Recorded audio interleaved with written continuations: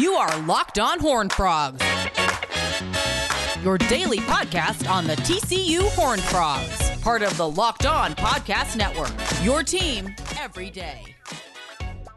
Welcome into Locked On Horned Frogs. I'm your host, Steven Simcox. It is Tuesday, April 6th. It is Tuesday when I'm recording this, actually, because it's a late night for me, but I appreciate you joining me on this Tuesday. And we're going to start here with some college baseball news, and I'll tell you how it affects TCU, and then we'll get into some news and notes later in the show. But I wanted to start with this report from Kendall Rogers that came down on his Twitter account today. He said the NCAA will have predetermined regional and super regional sites in this year's tournament. Sources tell D1 Baseball. The sites for both rounds will be announced the week of May 10th, and bids must be submitted by April 12th. So that is a week from today when bids have to be submitted for these host sites. So what does this mean? I mean, typically in the college baseball season, the top 16 seeds in the NCAA tournament host a regional with 4 teams. And then the top 8 seeds get to host a super regional with, one other team in a best-of-3 series. And you can obviously still potentially host a super regional even if you don't place in the top 8 if you end up being ranked higher or seeded higher than the team that you face off with in the supers. But hosting in college baseball is a big deal. I mean, we know that. TCU's done it multiple times. SEC schools get to do it all the time. And TCU actually went down to A&M and won a super regional not too long ago and got a trip to Omaha that way. But it's difficult to do it on the road.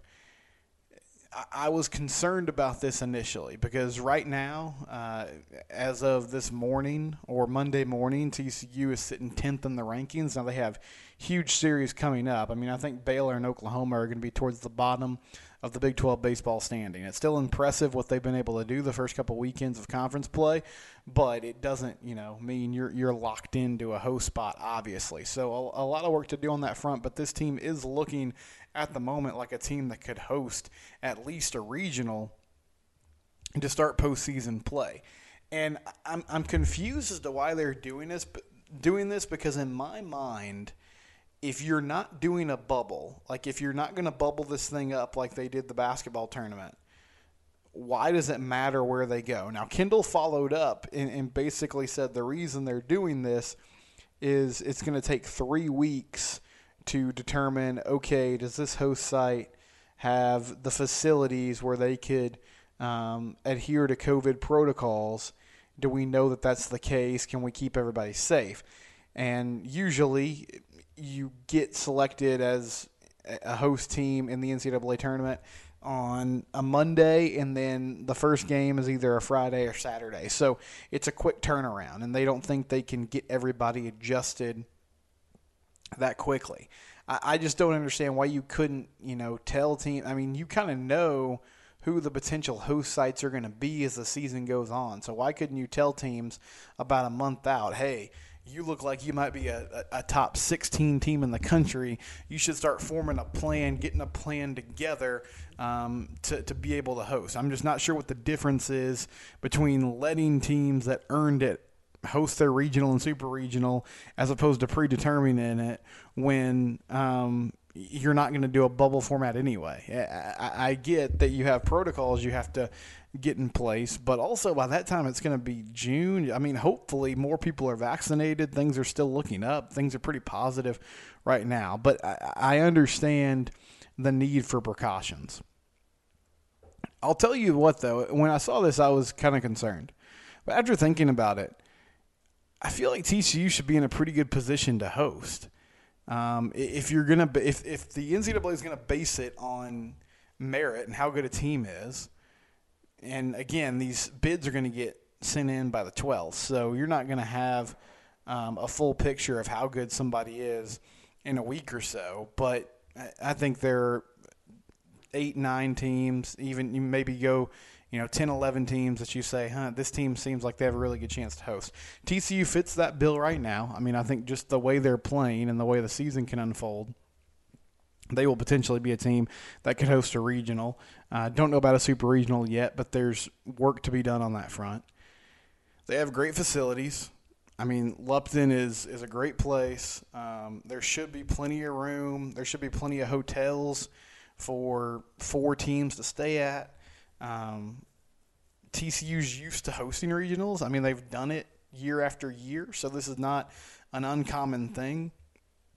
As long as they don't just fill it up with schools from the Southeastern Conference, I feel like TCU should be in the running if they want to make a bid and want to make a run at hosting a regional and a super regional in the NCAA tournament. So I feel like they're actually in a pretty good position, but it is going to be super unfortunate if you get skipped over and you have to go on the road immediately, because that changes everything. And I guess you could still technically be a 1 seed and be on the road if they predetermine these sites, but then you don't get that home field advantage.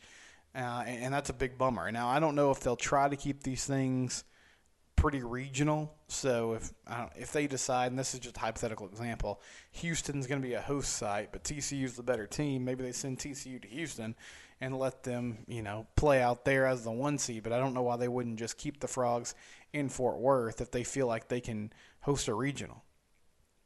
Anyway, it just sort of throws a wrench in everything, and that news came down today, and I didn't even consider that might be something in their mind. I was thinking either, if there was no news that a bubble's going to happen, then TCU would be right in there in the mix to host as long as they continued to play well. But it's a big deal, and that home field advantage, will capacity be at 50 or 60% at that point? I mean, could we even see a dream scenario where by June, when that starts up, you're creeping up towards 75, 100% capacity and you have full crowds in the stands and full fans and lathered up fans giving the opposing team hell from the bleachers?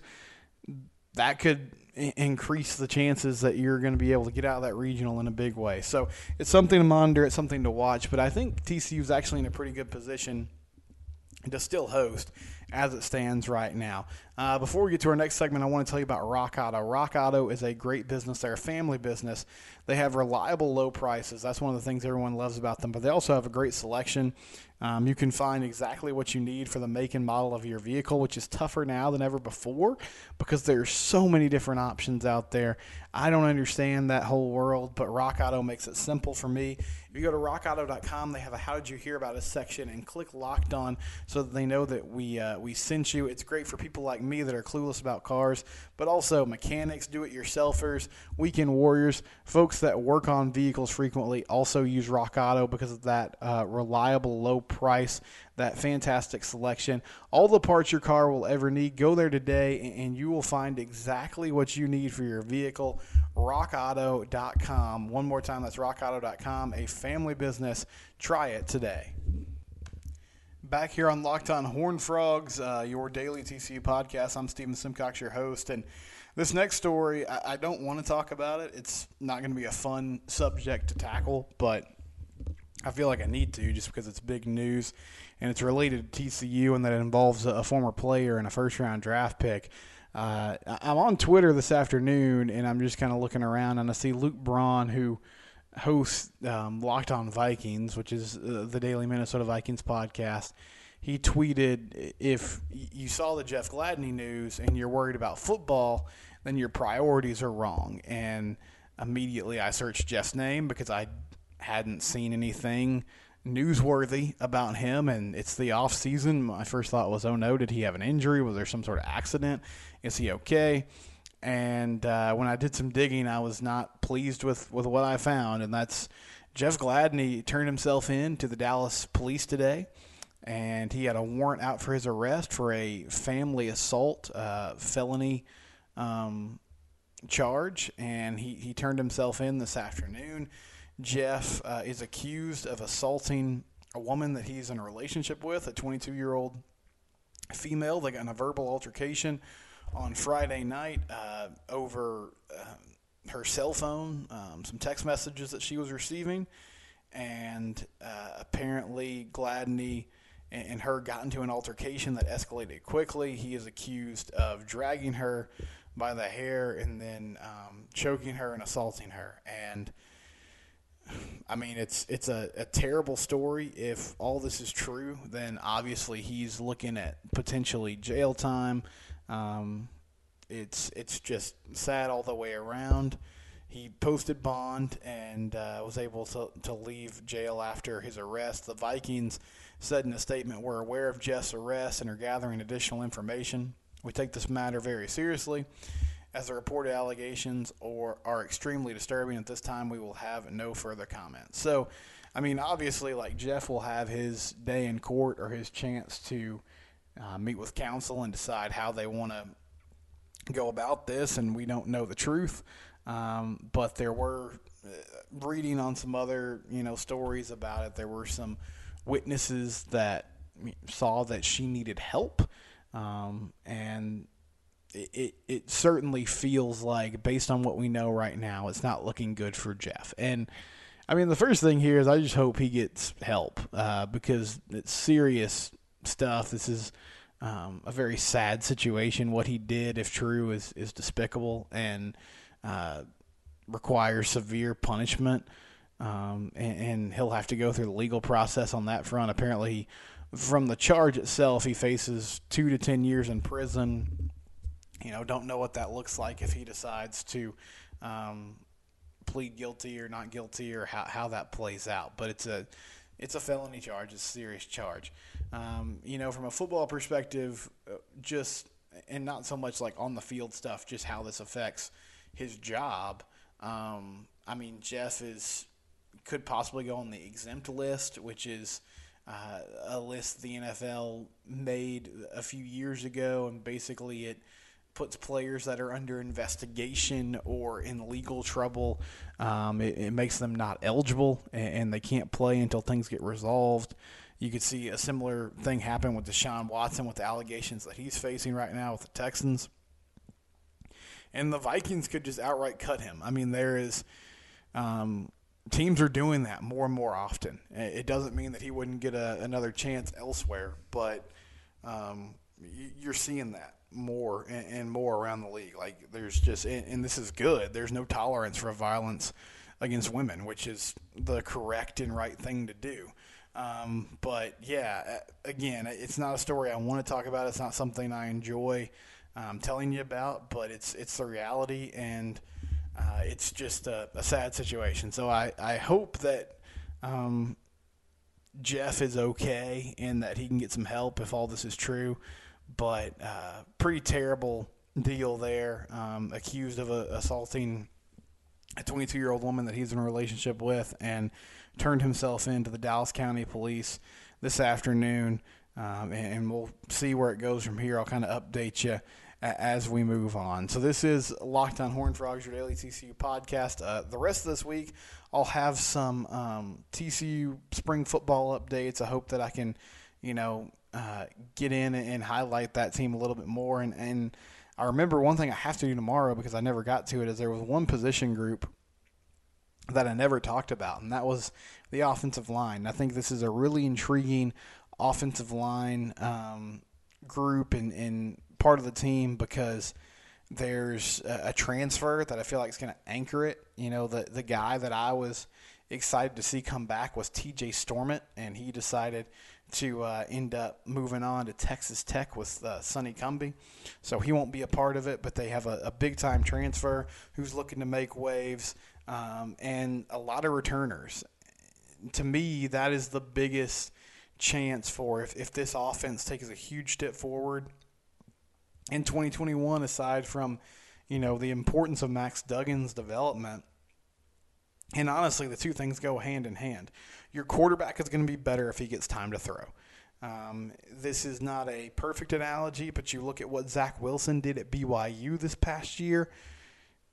I mean, he was amazing and he was great. And a big part of that was that he was able to sit back in the pocket and throw the football. I mean, that offensive line did a great job protecting him, keeping him upright, helping him, make plays in that offense. So if you can block, that's just going to be a big-time plus for, every aspect of your team, but especially your QB getting the ball out and making the right reads. And then the running game with a stable of talented running backs that doesn't matter if you can't get a push up front. So excited to tackle that. And we'll also just discuss we kind of barrel towards the spring game here, what our expectations are for this team and where we stand with TCU football as we move into the 2021 season. So that should be fun on tomorrow's pod, and we'll come back and wrap things up. We got a few notes, and there is one game in action on Tuesday that I wanted to tell you about. Before I do that, let's talk about betonline.ag. Betonline.ag, Lee Sterling does a great job. I'll give you a quick testimonial of that today on the Locked On Bets podcast, which he does every day. He was talking the national title game, and he picked Baylor. He picked Baylor to win that game. Gonzaga was 4.5-point favorites. He said, take Baylor in the points, and I think they're going to win outright, and they certainly did on Monday, much to the chagrin of many of us TCU fans and loyal followers.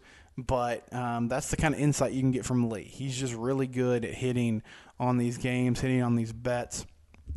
He's the man. Go to betonline.ag today. They're your online sportsbook experts. Sign up. You can use the promo code LOCKEDON and get a 20% sign-up bonus. Start betting on these games today. They have great advice on the NBA, MLB, NHL, and football season. It's coming quicker than you think. It'll be here soon. betonline.ag. Try it out today. All right, final segment here on Locked On Horned Frogs, your daily TCU podcast. I'm Steven Simcox. Appreciate you joining me today. And did want to let you know, TCU baseball, they're back in action this afternoon against Tarleton State in Stephenville. That's a 3 o'clock start. Long road trip for the Horned Frogs. They were in Oklahoma for 3 games. They'll be playing Tarleton State on the road today, and then on the road again to take on Texas Tech in Lubbock. And an afternoon start, which is weird for a Tuesday game, but should be a fun one. And I'll have updates on that on Wednesday's podcast as we get ready for a huge series with the Texas Tech Red Raiders starting on Friday. Don't forget, you can subscribe to the podcast. You can also rate the show, give it a 5-star review. That's helpful because if people stumble upon it, and maybe they'll give it more of a chance if it does have some good reviews. And you can find me on Twitter at SimcoxSteven. You can find the show on Twitter at LockedOnTCU.